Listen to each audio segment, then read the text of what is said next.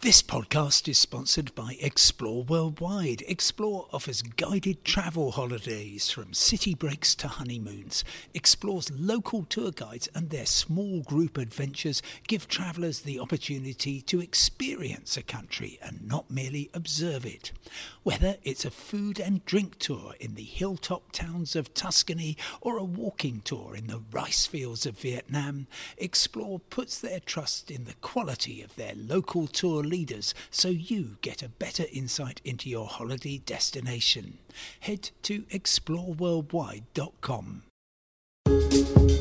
Hello and welcome to the final independent travel podcast of the week with me, Simon Calder, and I'm talking to you from beautiful Paddington Basin. This is the lovely canal side area that's just a few steps from Paddington Station, and certainly if you happen to have a long wait before a train, it's well worth coming out here. Plenty of places to eat, drink and watch the maritime world go by.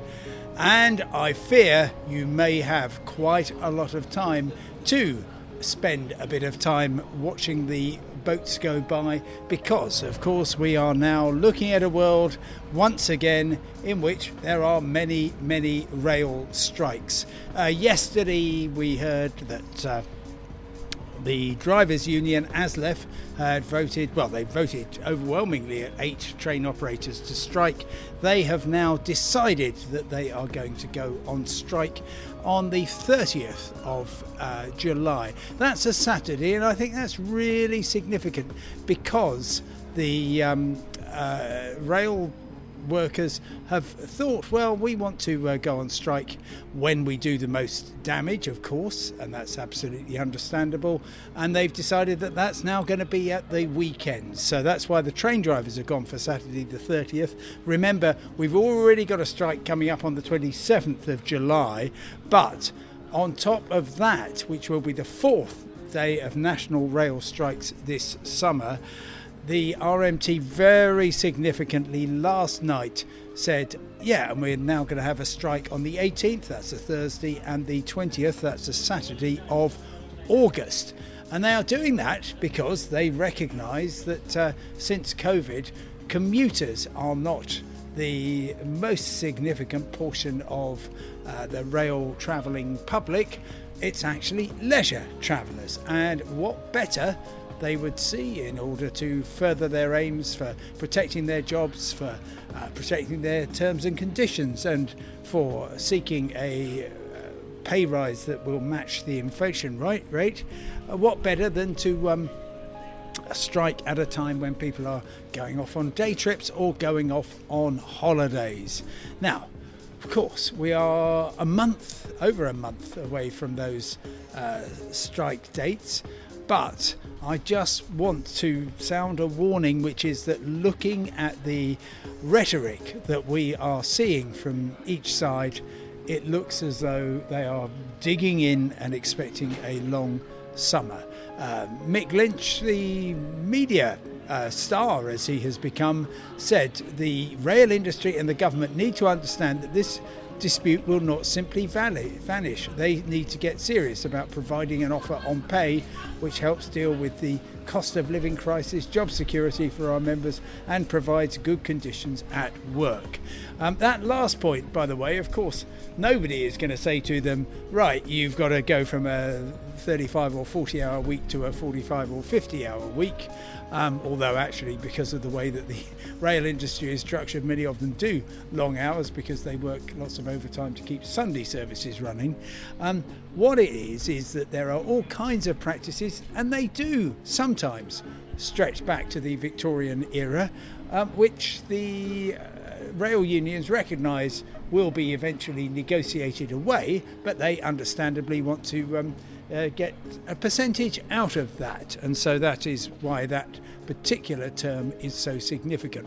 On job cuts, there is a general decision by certainly Network Rail that they need fewer staff, and that will come in again. The unions have said they don't want any mandatory redundancies, and Network Rail have kind of agreed that that will happen. But Andrew Haines, who is the chief executive of Network Rail, said that the decision by the RMT to call another 2 days of strike really undermined their claim that they were willing to negotiate. He said, by announcing even more strike dates, the RMT has dropped any pretense that this is about reaching a deal. It's clear that the best interests of our passengers and our staff are taking second place to the union boss's political campaign. In other words, what the most powerful man in the railways is saying, and by the way, Andrew Haines is also going to be chief executive of Great British Railways, which is a kind of reincarnated British Rail. What he is saying is that this is a political fight which isn't actually to do with finding the best solution for modernising the railways, making them more efficient, and living in an age where, unfortunately for the railway industry, there are fewer commuters who are bankrolling the whole train set.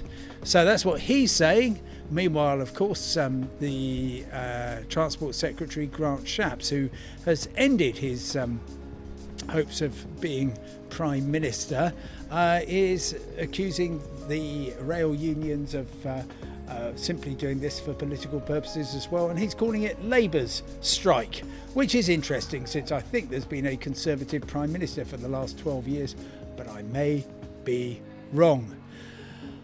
The long and the short of it is that this is a political fight. I'm very much reminded of the early 1980s of government taking on unions and vice versa.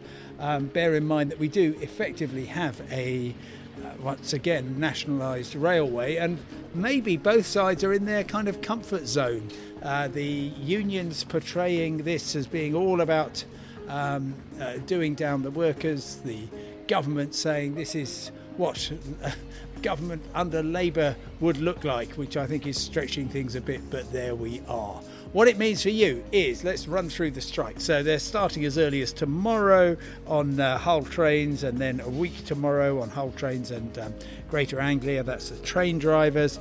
Then we're all out on the RMT, which will cut services back on the 27th of July, also the 18th and the 20th of August. Because Network Rail signallers are involved, that's also going to have the effect of displacing services immediately before the strike dates and on the morning after. And the train drivers, for those 8 train operators striking on the 30th of July, that's a Saturday.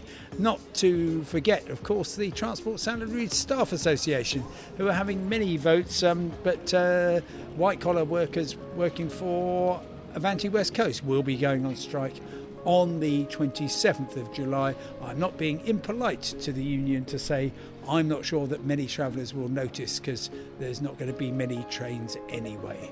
So wherever you're going, good luck. I hope you have a happy and sunny weekend, and bear in mind that if you're travelling next week by rail, well, expect speed restrictions and general disarray because of the extreme heat. Thanks very much for listening. I will talk to you again on Monday. Goodbye.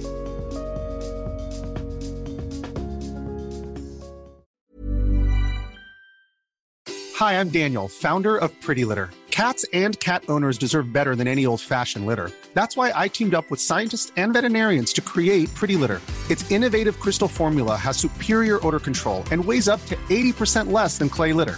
Pretty Litter even monitors health by changing colors to help detect early signs of potential illness. It's the world's smartest kitty litter. Go to prettylitter.com and use code ACAST for 20% off your first order and a free cat toy. Terms and conditions apply. See site for details. Hey, it's Paige DeSorbo from Giggly Squad. High quality fashion without the price tag. Say hello to Quince. I'm snagging high-end essentials like cozy cashmere sweaters, sleek leather jackets, fine jewelry, and so much more. With Quince being 50 to 80% less than similar brands. And they partner with factories that prioritize safe, ethical, and responsible manufacturing. I love that. Luxury quality within reach. Go to quince.com/style to get free shipping and 365-day returns on your next order. Quince.com/style.